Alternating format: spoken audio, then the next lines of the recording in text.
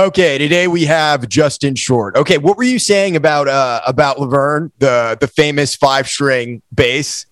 Oh yeah. Laverne is my famous 5-string bass that I sent it to my brother Isaac Short of the Weird Sisters. Hell yeah! Under the pretense that he was never to sell it to buy drugs or pay rent, because I got kicked out of my last band and hadn't played Laverne in like 13 years. I'm like, Laverne needs some love, so she's getting some love with him for sure. Like, every now and then I'll hear where he's used her on a studio track, and it's just like I get goosebumps. Yeah, that's the main bass that he uses, and I remember the first time he showed it to me, I was surprised because I was like, "You play 5-string?" Because I've never been much of like a 5-string guy, and he's always like, "Fuck yeah!" So he loves that bass. He gets a lot of use out of it. Yeah, I've been stoked about that. Occasionally I'll catch a video where, like at Brown's Diner or something, someone's playing Laverne on stage. Yeah, I've played that bass before. Just really? Yeah, just jamming over at their house in their basement. Nice. Because sometimes they'll just come over and not have a bass, and they'll have that one. And the 5-strings intimidate me. That low B intimidates me. Oh yeah, it just shakes the house if you got an amp that can push it. Yeah, for sure. So, tell me a little bit about the bike ride you just got done with. What was it? Holy shit. Yeah. The Cross Washington mountain bike race. It's this 90% off pavement route that this goofball out here in Seattle put together. And he did it mainly to raise awareness for the Eastern John Wayne Trail, or it's now the Palouse to Cascades State Park Trail. But it's a rail trail that goes almost all the way across Washington that, some farmers tried to get the thing shut down by hiding some things in some legislation. Someone caught it. And this guy put together a race every year to get people riding the damn thing. And it's and his route is not just straight across Washington. This thing is like 700 miles of, there's out on the Olympic Peninsula, there's this beautiful single track, and there's some high mountain passes in the Cascades proper. And then you go out into the desert and just get, blown apart by wind and dust and tumbleweeds. And you get to see just about all that Washington has to offer, which is quite something. It's a mind-blowing route from one end to the other.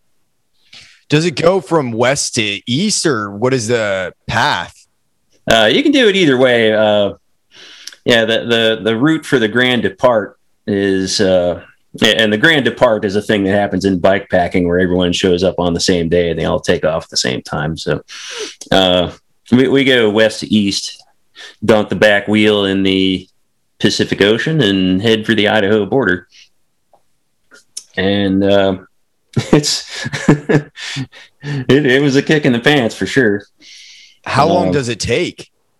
There were, I think, like 4 days and 11 hours or something is the course record. And the folks who are trying to win the thing, they will ride, usually all the way through the first night and then fall down for a ditch nap at some point the next day, and just take ditch naps all the way across. A friend of mine, this Australian dude, is really on his game for this stuff. He got 5th place in the race this year, and he slept 5.5 hours. Oh my God. Yeah. How many people do the race?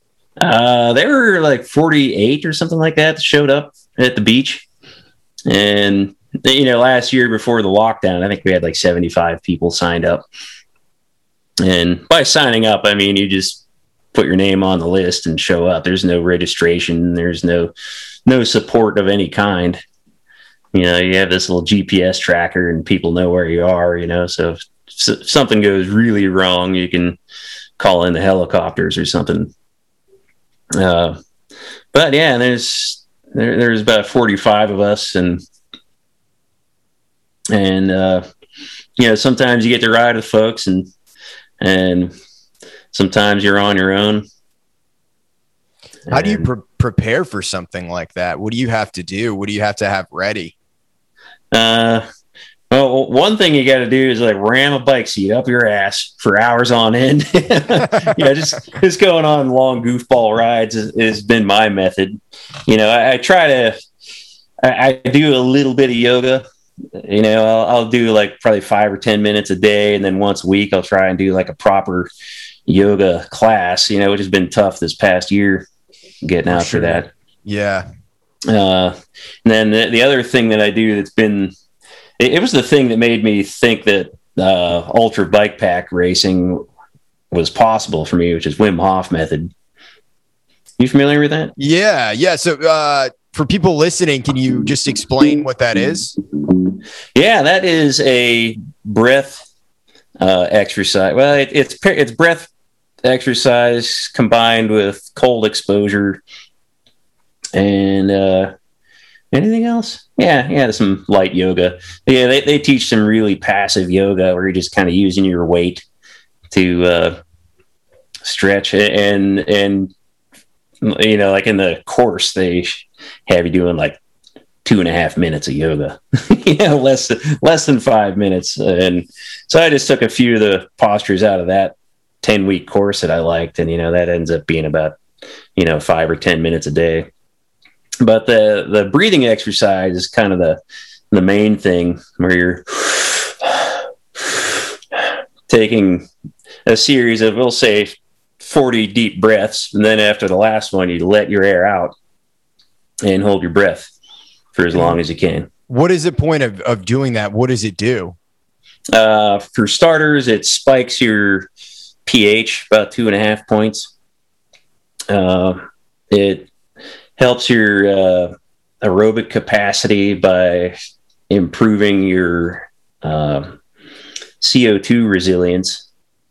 And it's a boost of energy physically, but it also has some emotional benefits as well. And you're a daily yoga practitioner. Where you're doing like 45 minutes to an hour every day. Mm-hmm. Yeah. So from doing that kind of exercise that there's a kind of spaciousness you get to your awareness.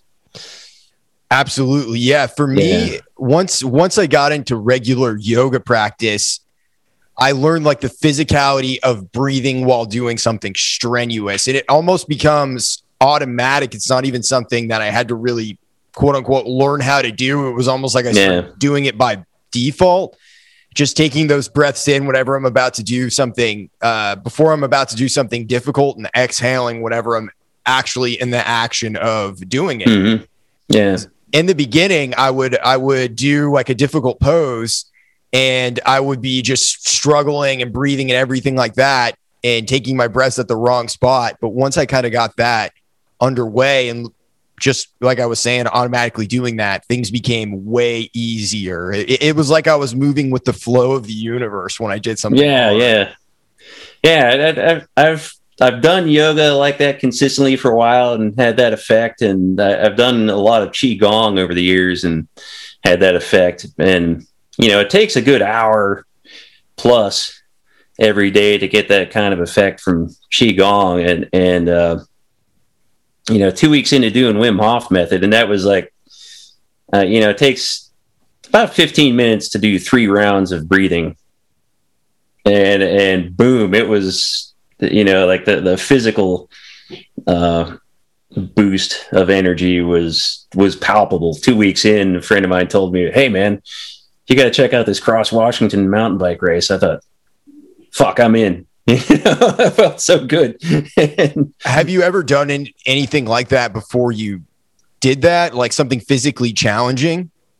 I'm a lifelong biker, and I've done a lot of bike touring, but I hadn't really done, that many miles, trying to bust out 700 miles in a week, with that much elevation and some of the chunky surfaces that we ended up riding ever got. There was a day on the first one where I was stumbling over fist-sized boulders for 60 miles. Oh, shit. Yeah.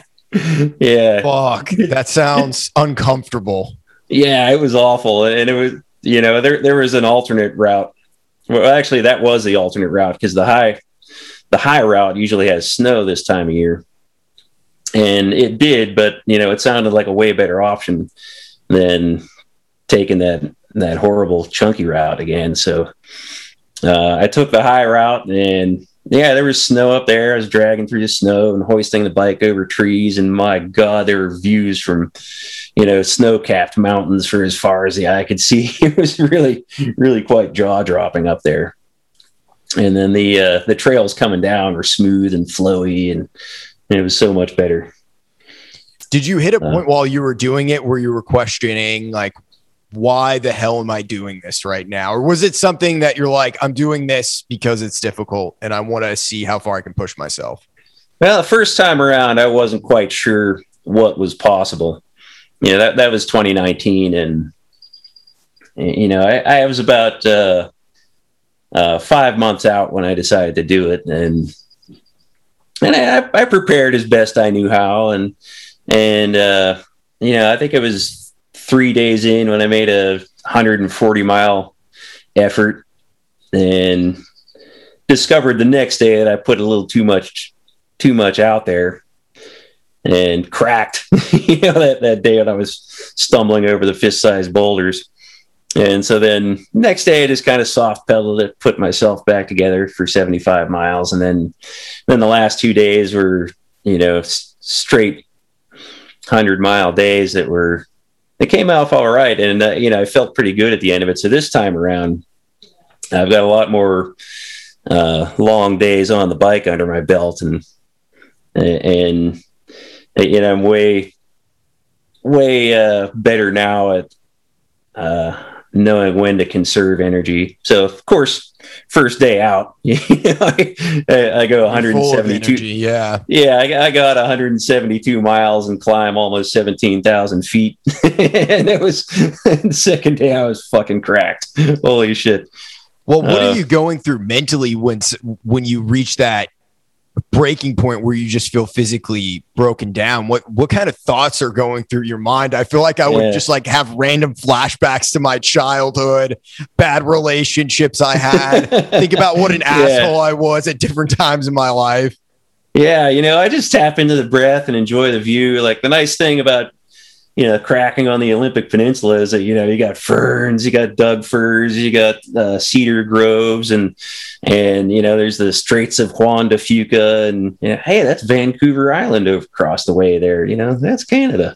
And it's just lovely as all get out. Like, no matter how crappy I feel, it's just lovely out there. And so that was it. The second day, I just kind of felt like, I was eating all day, but, the food wasn't quite giving me energy. I felt like I was on the edge of bonking. And then, it kind of felt like I was on the edge of dehydration too. And until about 5 o'clock, like, your body will kind of hit what they call hit the bump at some point and switch to burning fat from burning sugar. And then, kind of that bonky feeling goes away. And so that was like 5 p.m. after, starting it. I think it was like 7 a.m. when we started riding that morning. But then I didn't go too far after that. I found a train tunnel where I was like, yep, staying here. as soon as I rolled out my sleeping bag and that thing, it started to rain outside. So you found like a nice dry spot to sleep in, or at least relatively dry compared to. Yeah. It was damp in there, like mist is kind of flowing through, but you're in the Cascades, and anything anywhere is going to get wet. And so I was sawing logs though. I only slept 3 hours the night before, and the middle of the night, I wake up screaming bloody freaking murder because there's headlights coming through. Shit, was there a train coming towards you? Well, this is a rail trail, and I thought the route turned off before the tunnel, so I thought, no one's coming through here. But these 4 dudes from Montana came in. They see I just sit up in my sleeping bag screaming bloody murder, and it scared the crap out of them. Oh shit! So yeah, I'm guessing you lived. Yeah. And so I laughed about that the whole next day, and that kind of got me over the mountains. Like there was a point where I was going so slow. My dad's watching my little GPS dot on the track leader's website, and he calls my wife. He's like, "Boy, I'm really worried about him. He's going slow out there. He's only averaging like 2 miles an hour." And then, next day when I had a phone signal, Lynn told me about that. I was like, "Really? I was going that fast?" Yeah. I imagine you feel pretty broken down at that point because your body's just completely worn out. Yeah. Well, I mean, kind of by that point, by the time I hit the high altitude route, I was putting myself back together and just keeping myself reined in and not letting myself think I should be going any faster than I was, which is like a slow trudge uphill through the snow. There's more trees. There's hundreds of trees to hoist my bike over.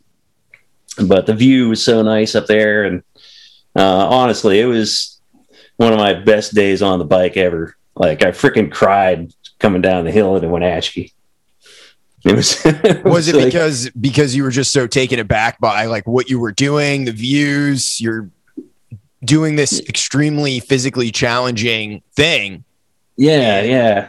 And just loving being out there and the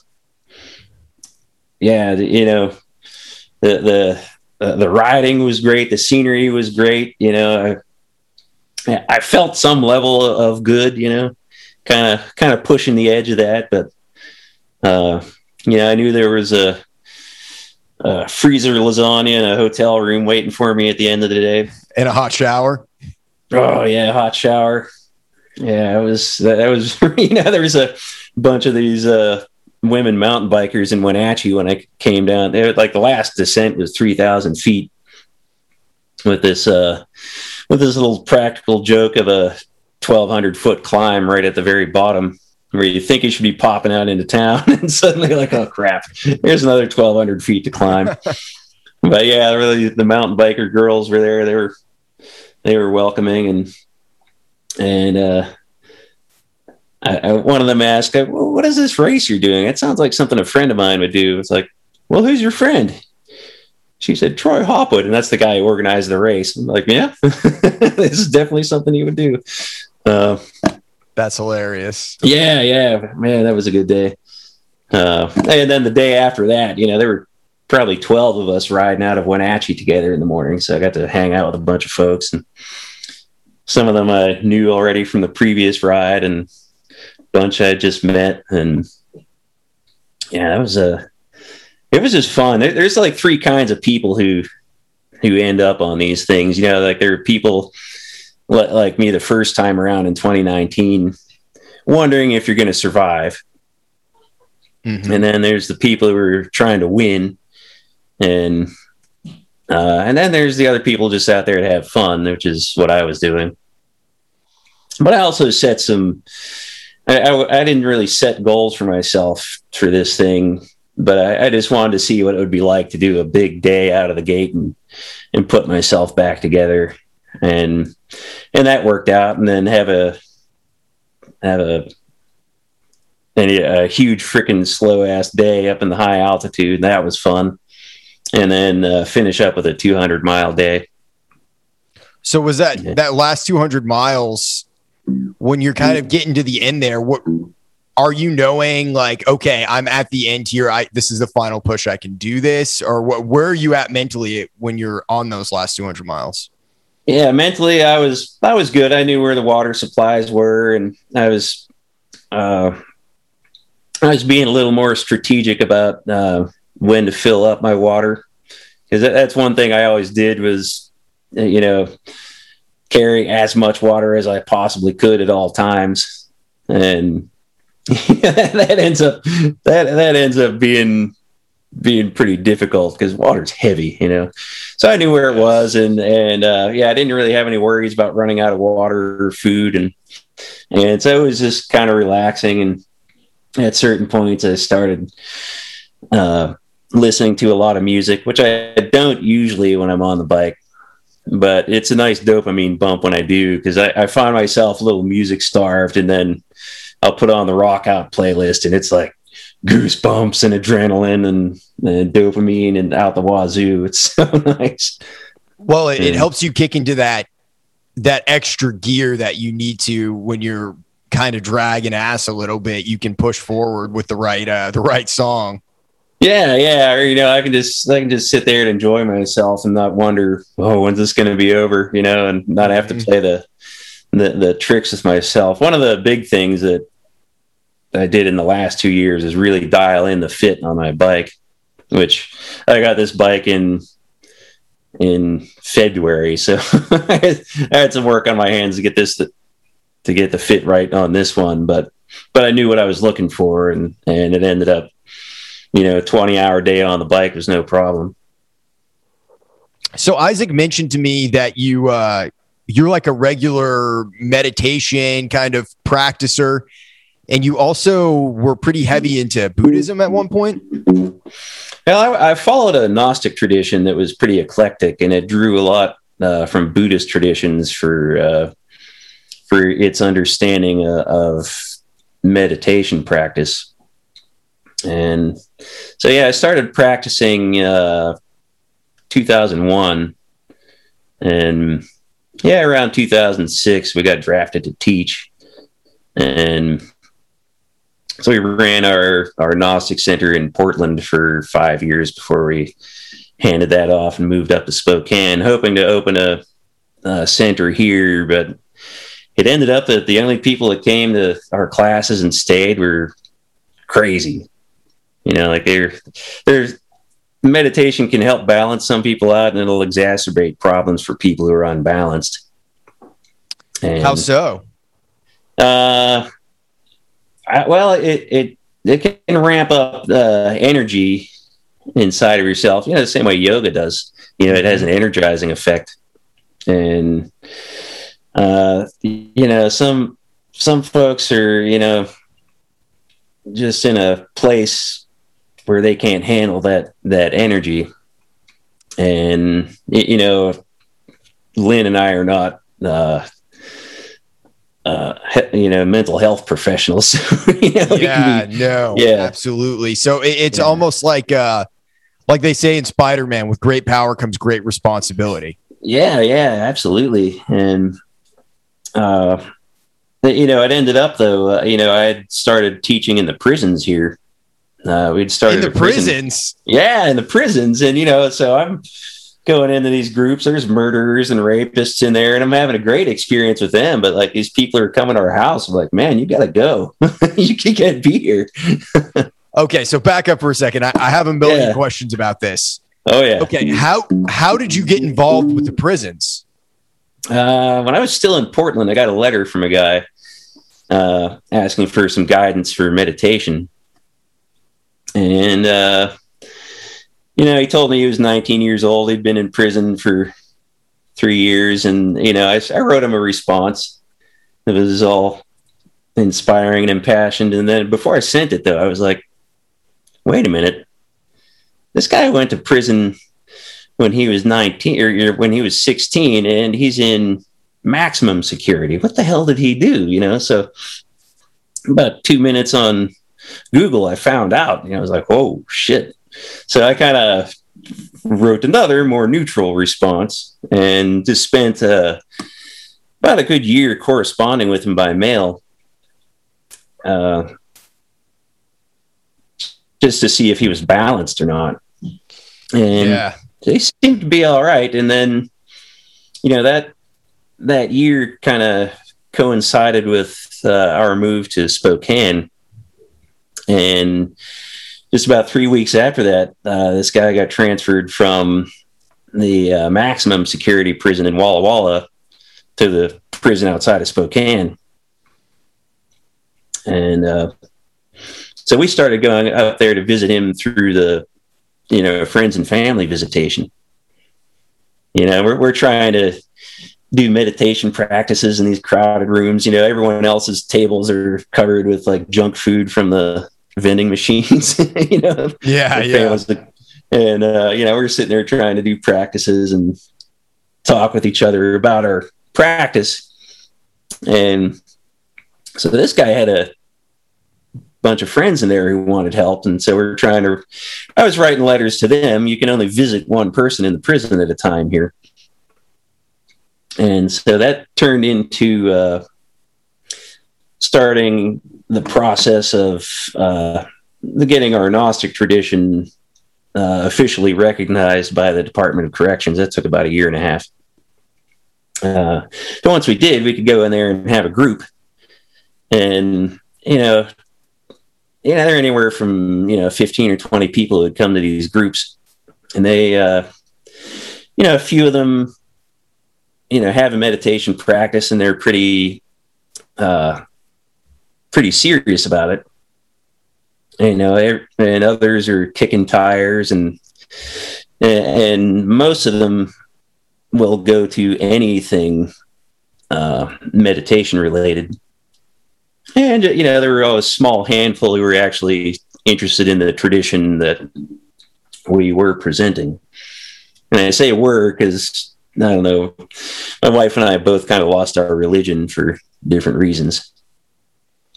If you don't mind me asking, why was it that you lost your religion? Was there something in particular that happened, or was it just something naturally with time where you feel like you got everything you could get out of it? I had a problem with something I call mystical repression. And it's something that I don't know that it's even avoidable, but it's a process of taking your main defense mechanisms and trying to spiritualize them. And that's what I've found out that I had been doing after, let's see, that was in 2014. My wife and I went on a month-long silent Buddhist retreat. And, that was a wonderful experience. And then the following 6 months were like being on a bad mushroom trip. In that, these painful emotions that my personality is kind of organized to repress, they were coming up. And I found myself for these 6 months kind of scrambling with my practice to try and push down the stuff that's coming up because I had a practice. And that's not something that anyone in our tradition was talking about. And I don't know, the Gnostic tradition I was following, well, it gives a good talk about meditation. They're the worst teachers. So I wasn't getting any help from there. And, but I met a Qigong teacher out in the woods one day. I ate some mushrooms and took the dogs for a walk down to the river, and met a woman on the trail coming the other way. She had a dog, and we got to chatting, and turns out she's a Qigong teacher from Canada, and she was down there, and she was in Spokane teaching a workshop, and she specializes in what to do with stuck and repressed emotions. So I just had a great conversation with her by the river. I ended up going to her workshop, and while you were on mushrooms. yeah, exactly. Yeah, I was kind of peeking while I was chatting with her. And yeah, I was, I had said a little prayer about that very thing when I left the house. I was like, man, I just need some guidance. And there she was. Yeah. And, once I became aware of my own repression, it became just absurdly obvious in the way that people in our community were repressing themselves, and spiritualizing their defense mechanisms. But there wasn't really a platform or an open door to talk about it. And so I just kind of drew back from the community, and at the same time, I went on a bike packing trip in Vermont, and I was sitting at a B&B looking at Facebook, and I'm like, what the hell? My wife had denounced Gnosis as a cult on Facebook. I was like, you realize you just outed me as a cult leader on Facebook? I was just being goofball about it, not taking it seriously. But the organization I've been part of kicked me out very quietly. Shit. Yeah. Like they didn't even bother to talk to me about it. I'm like, well, okay, here's my answer. And that was kind of the beginning of my dark night of the soul. Because I had a lot invested in my identity as a Gnostic teacher and a bit of my sense of purpose about that. And so that kind of was blowing in the wind. And, for my wife, she was kind of traumatized by the doctrine, because it has a really pessimistic outlook, which doesn't bother me because, I'm an optimist to an absurd degree, because that's my main defense mechanism is the tragic need to be okay with everything. I can totally relate to that. When I was younger, so like thinking back to my teenage years through like young adulthood, maybe 19 or 20, I was very pessimistic and blunt. And I went through like a major depressive episode when I was roughly 17 or 18. And during that time frame, I wanted to absolutely kill myself. I was suicidal. I hated everything, but mainly I hated myself. I really didn't hate everything.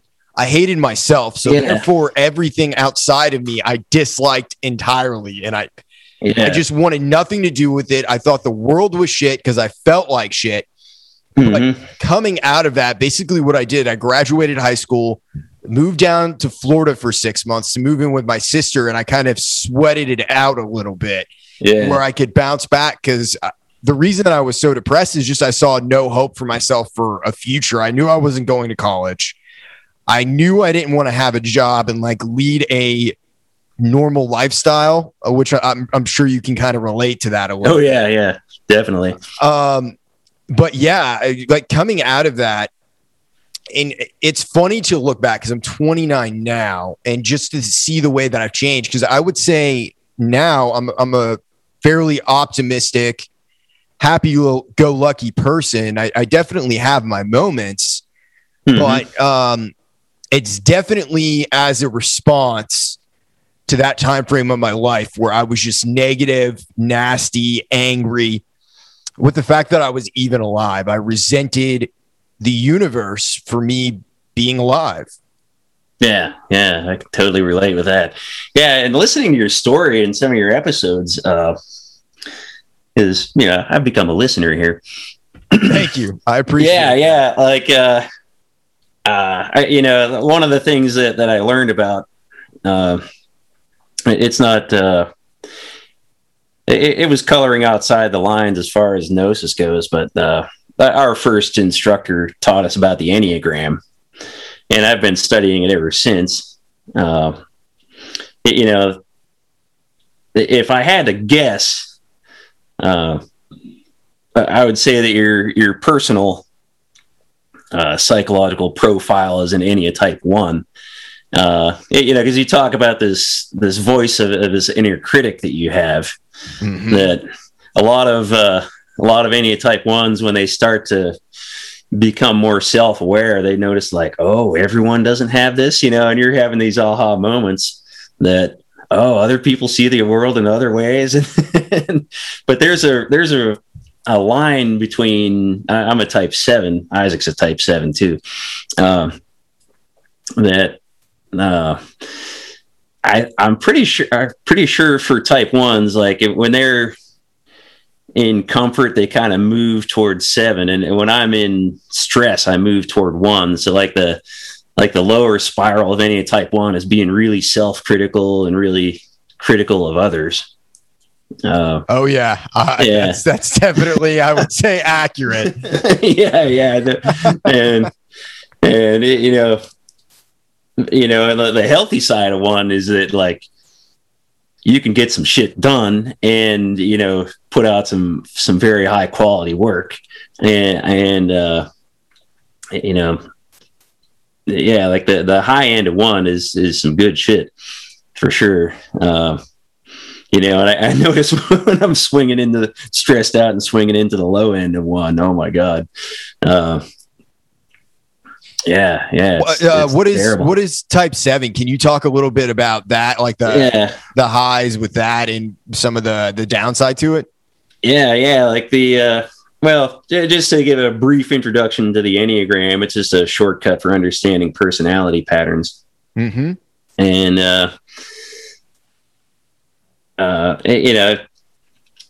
there are three basic brains that we have, between the intellectual center, emotional center, and the body center, and everyone kind of leans into one more than the other two.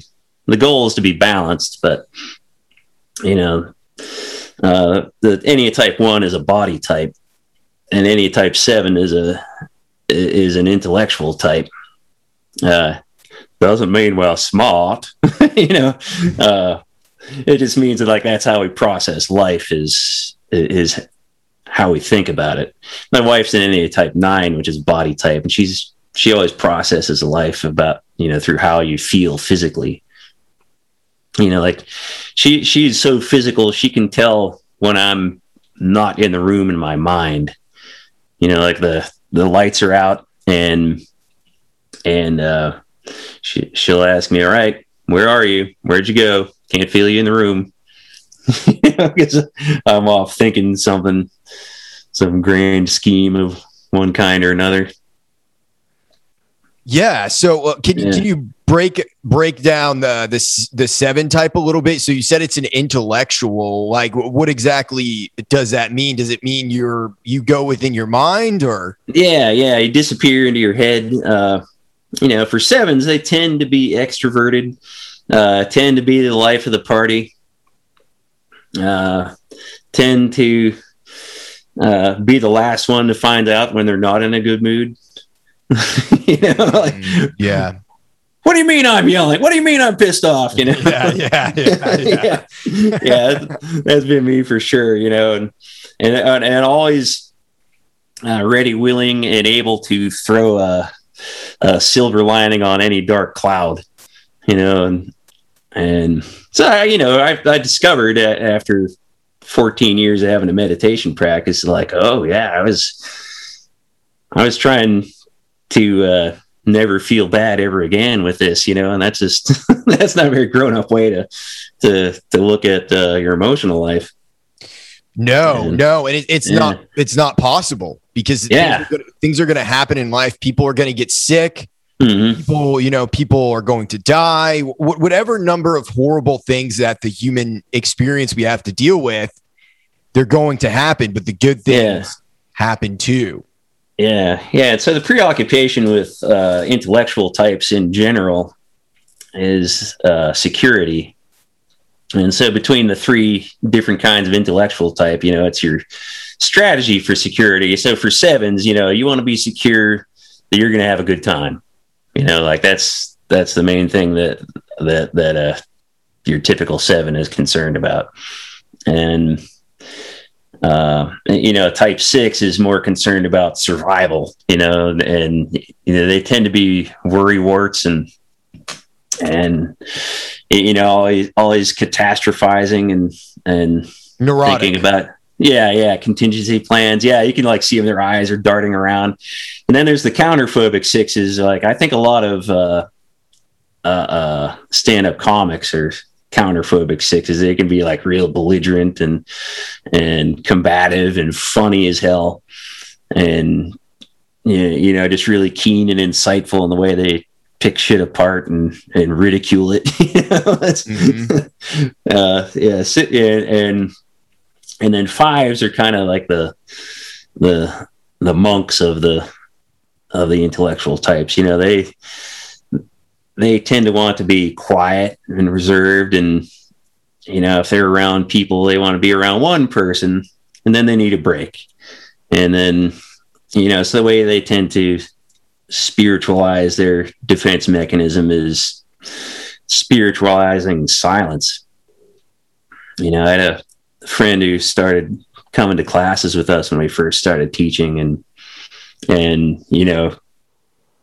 that's what he did, to the point of, like, hey man, how's it going? He'd look you in the eye for like a full minute and then give you a one-word response. Good. Then later on he got married and he wanted to talk to me. He was like, man, I don't know what to do. I come home and my wife, she wants to talk to me. I was like, man, that sounds like a problem you'd have with your first wife. Meaning yeah, I think they lasted 2 years, which is about a year longer than I imagined. And then there's the emotional types, the three of those that, one emotional type is completely absorbed in their own emotions. Another type is completely absorbed in other people's emotions. And then there's the middle type that's oblivious to their own and everyone else's emotions. Is that 4, 3, and 2, or what are the numbers for? Yeah, it's 2, 3, and 4 for the emotional types, 5, 6, and 7 for the intellectual types, and then 8, 9, and 1 for the body types. And we all have everything inside of ourselves. For sure. Human beings have a lot of range. Yeah, like the best thing that Lynn and I ever did was go to a series of Enneagram panels in Portland. There was a group there called the Portland Enneagram Society. I know in Nashville, there's tons of groups doing this stuff right now, and I've been really impressed with the work they're putting out.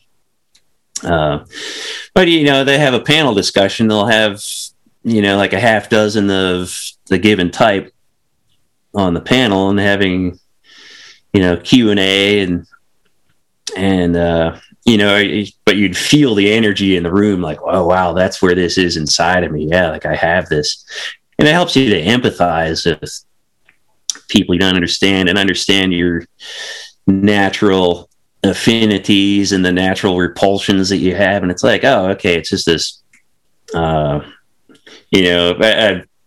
I was doing this, I was at a warehouse at work one day and saw this guy scooting by on a forklift that, he just rubbed my fur the wrong way. And I was like, oh yeah, okay. He's just looking critically at things. And I can't stand for that.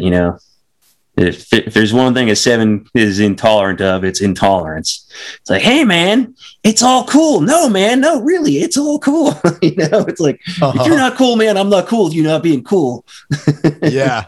Yeah. It's like, like that's kind of the subconscious conversation I'm having with myself about people that rub my fur that way. I was like, oh, okay, yeah. Now I can just take a deep breath, accept this person for, who he is and how he sees the world. And,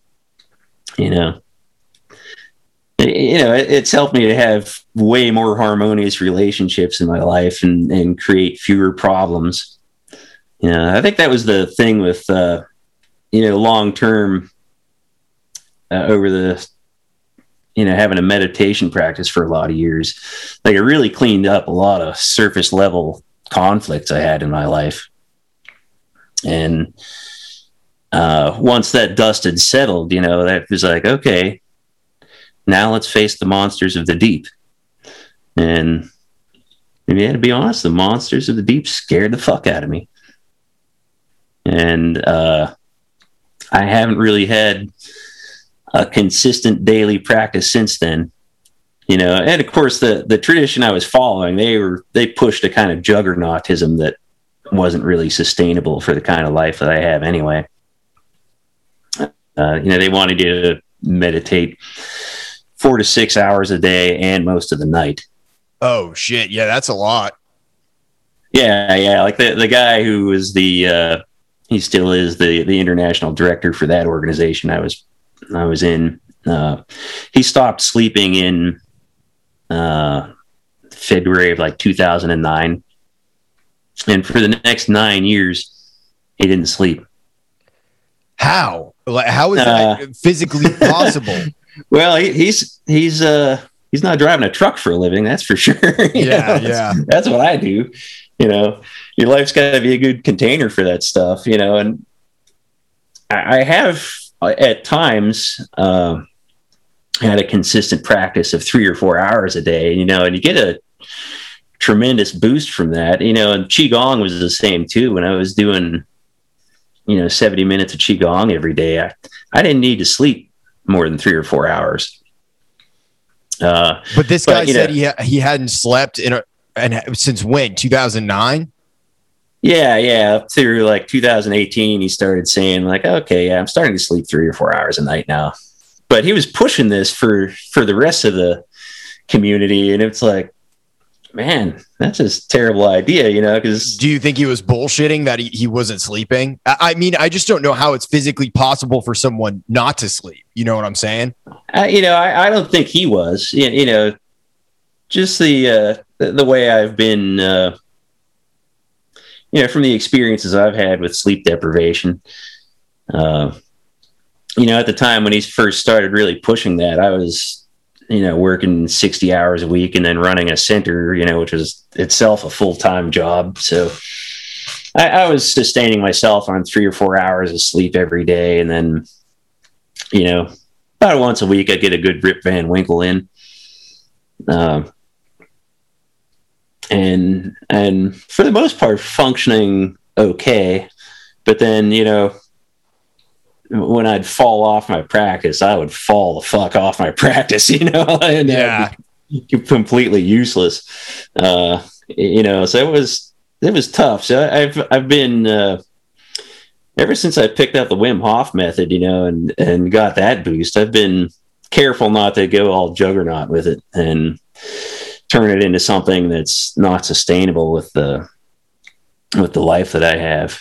I just try to, leave time for playing music, leave time for riding the bike, leave time for, spending time with my wife. That's important. Yeah. That balance for me has always been something that's a struggle. Cause it's like when I get into something, I get really into it. I get obsessive with it. Yeah. Tunnel vision. Exactly. Yeah. I definitely get tunnel vision. And, for music, it's like I've been in Nashville for 6 years now. I've been out of high school for 11. And the one thing that I learned last year during the pandemic was not to get so obsessive with what I'm doing. And it really wasn't until the past couple of months I understood that, because I got like super back into baseball, which I hadn't been into since I was maybe like 11 or so. And that was around the time that I got into music. And once I got into music, it was just that. I had no other hobbies, no other interest but that. But that in doing the podcast. When the pandemic rolled around, my dad moved up to Nashville. He had all my old baseball cards, so I got those back. I didn't have anything to do at night for the most part, so I would just sit around and watch baseball. And once I did that, I found something away from music that I could have fun with and enjoy. But I'm going off on a total tangent here. But yes, I understand now that I have an obsessive nature, and that obsessive nature stems from my childhood from my mom. She always called me lazy, called me retarded, all this shit.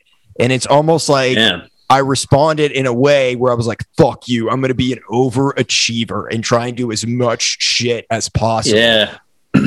But the closer I've gotten to 30, it's burned me out. Where it's not sustainable. I can't function and be productive and do things well constantly if I'm just constantly work. And you know what? It led me to not getting a lot done, putting myself down constantly, being very self-critical, feeling a lot of shame about the fact that I couldn't get things done at a superhuman rate. Like my fantasy was to be a work robot. Oh God, yeah. And just only work on done. Music. Yeah, exactly. And that was just a replacement for, a mother's love. That's really what it was. Yeah. That's the real mind fuck when you start really looking at yourself. There was this sociologist, I forget her name was, but she kind of pointed out. And Brene Brown talks about it. If you've ever read her books, I've heard of her. I haven't read her books. She's the one who talks about empathy. Yeah. She's calls herself a shame scientist, and but yeah, she cites this other sociologist work that says that we either take on our parents' behavior or rebel against it, or get someone else to fill that role. And it's like, when you get to go back and take inventory of your influences, you start to see that stuff. It's kind of a mind fuck.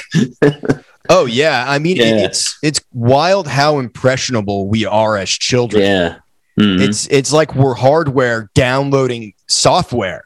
When we're little kids, we're downloading software for how to be a human being. And there was this point where, a couple of years ago where I really decided to start taking a look at myself and doing a deep dive on why I am the way I am, because I had a bunch of failed relationships.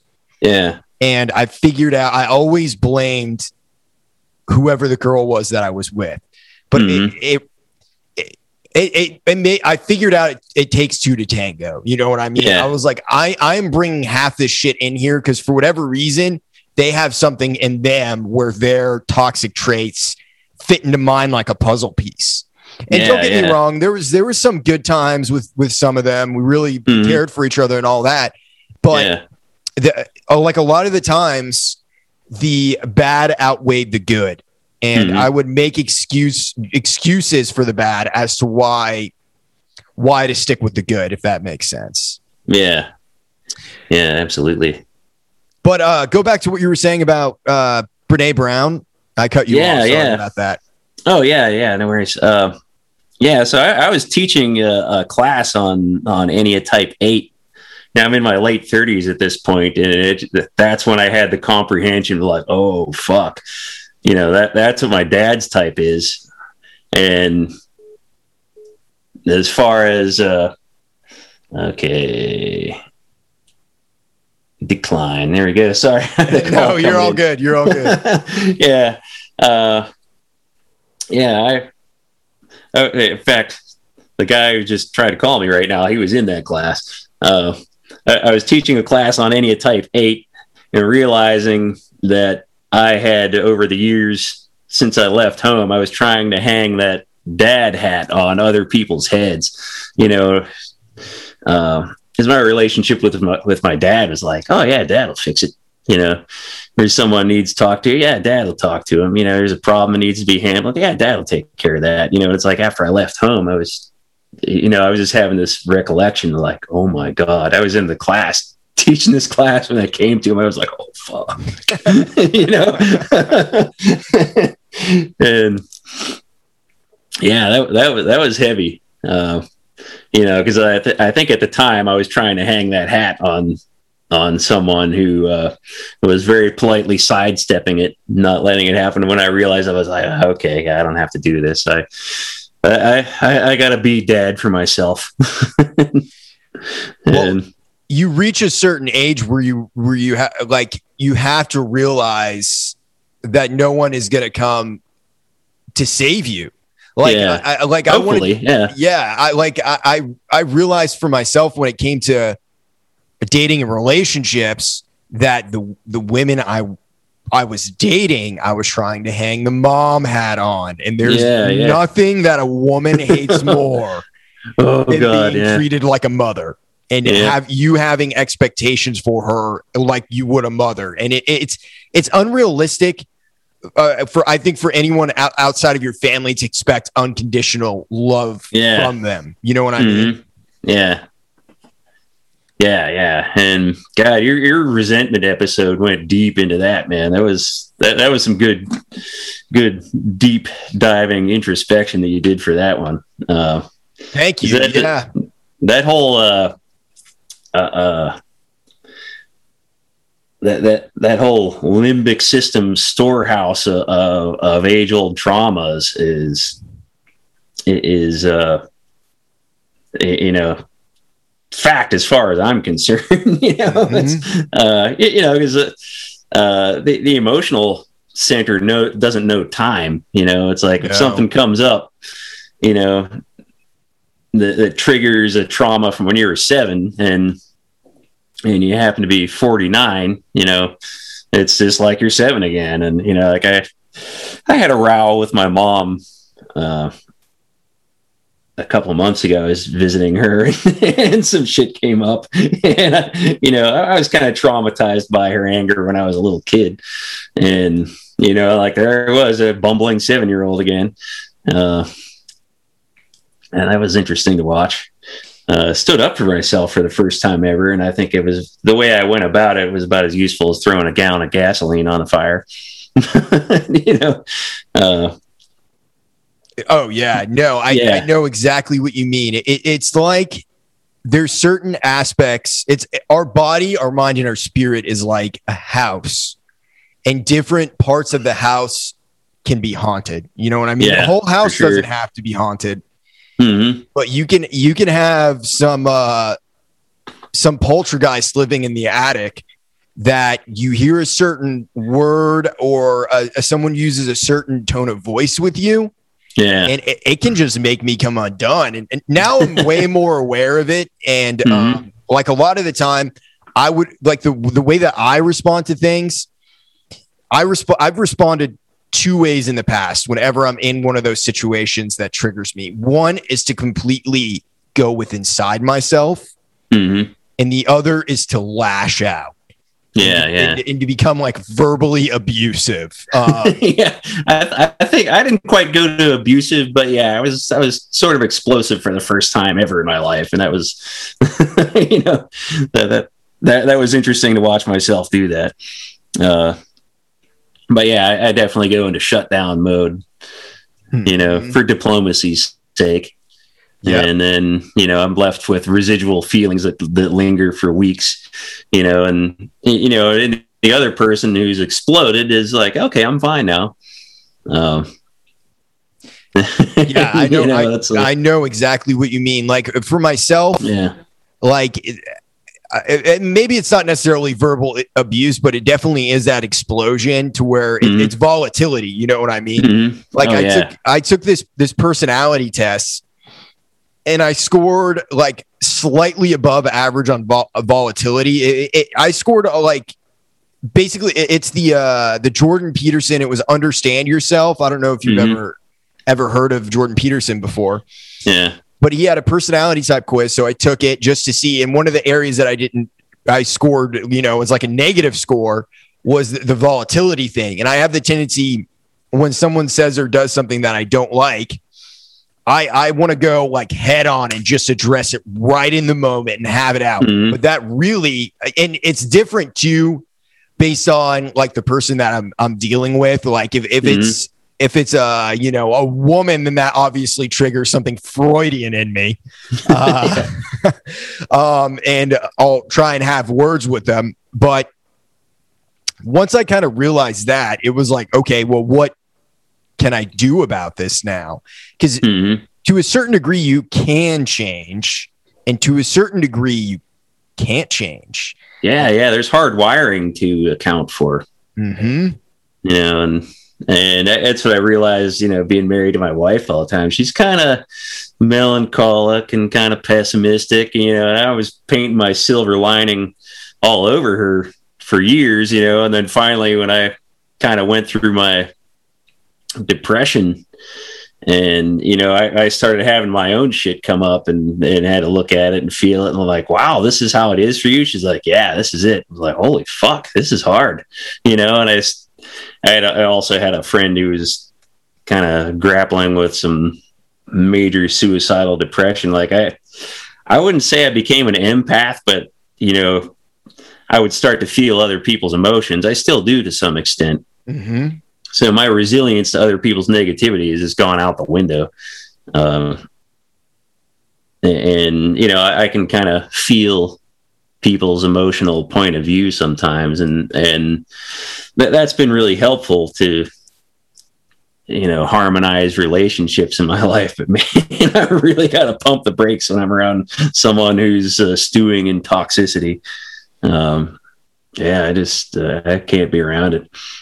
Well, yeah, I know exactly what you mean. It's like there's certain things like, so one of the things I do is I'm an Uber and Lyft driver. That's how I pay my bills. Yeah. And man, I have roughly like 15 to 20 people a day get into my car from all walks of life. And the best way to feel the energy of a person that I've realized is to get into an enclosed space with them and have a conversation. Because you can instantly feel the kind of life that someone lives. Yeah. Because it's got to be a really line. Yeah, it's got to be an interesting sociology experiment.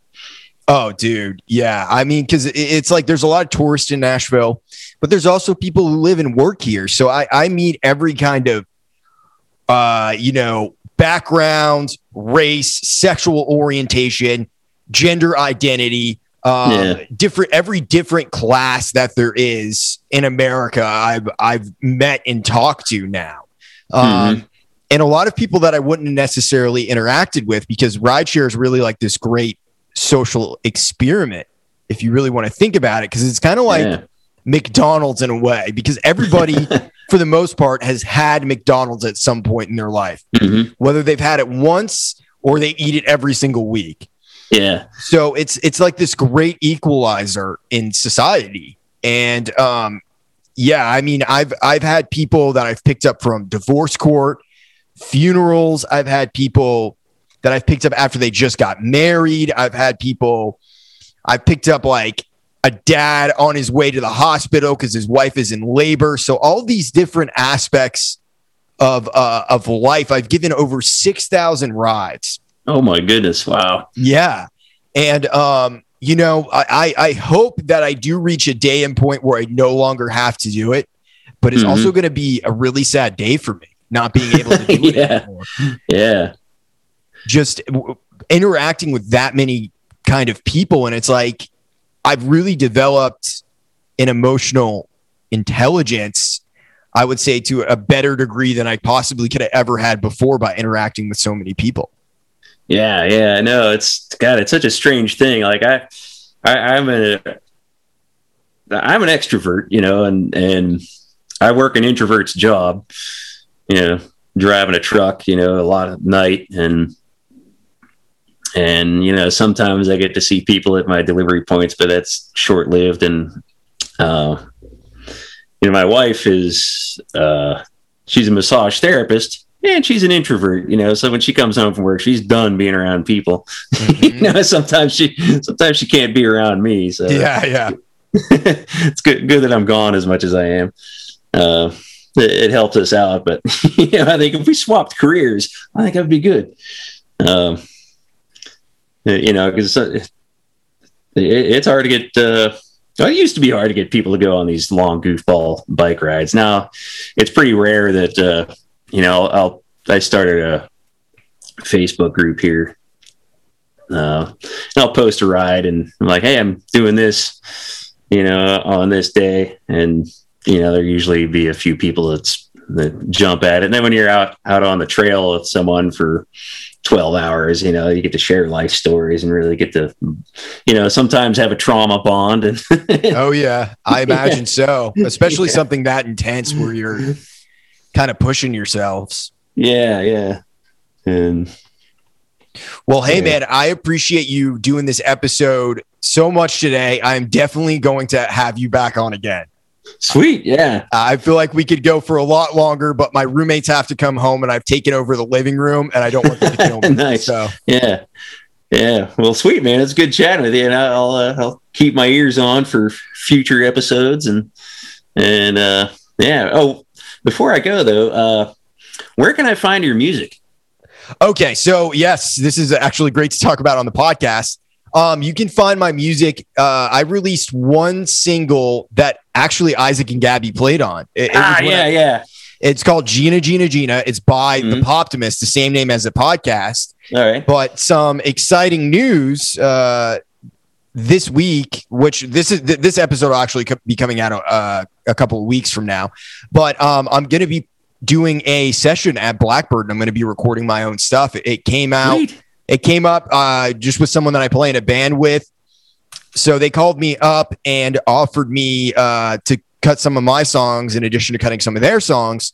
So I'm about to have some of my own solo material that I'm singing on, which is an entirely a new thing for me because I've always just kind of been, like singing in my bedroom, all these demos and constructing all this stuff. But yeah, you can find it. It's everywhere. You can just search for Gina, Gina, Gina by The Poptimist. Yeah, sweet. Yeah, because I need some of that stuff for my dopamine bump in my playlist while I'm out on the mountain. Fuck yeah. Yeah. Very nice. Cool. Yeah. Well, here, let me actually hit stop here. Okay, everybody, thanks for listening. We'll see you next week.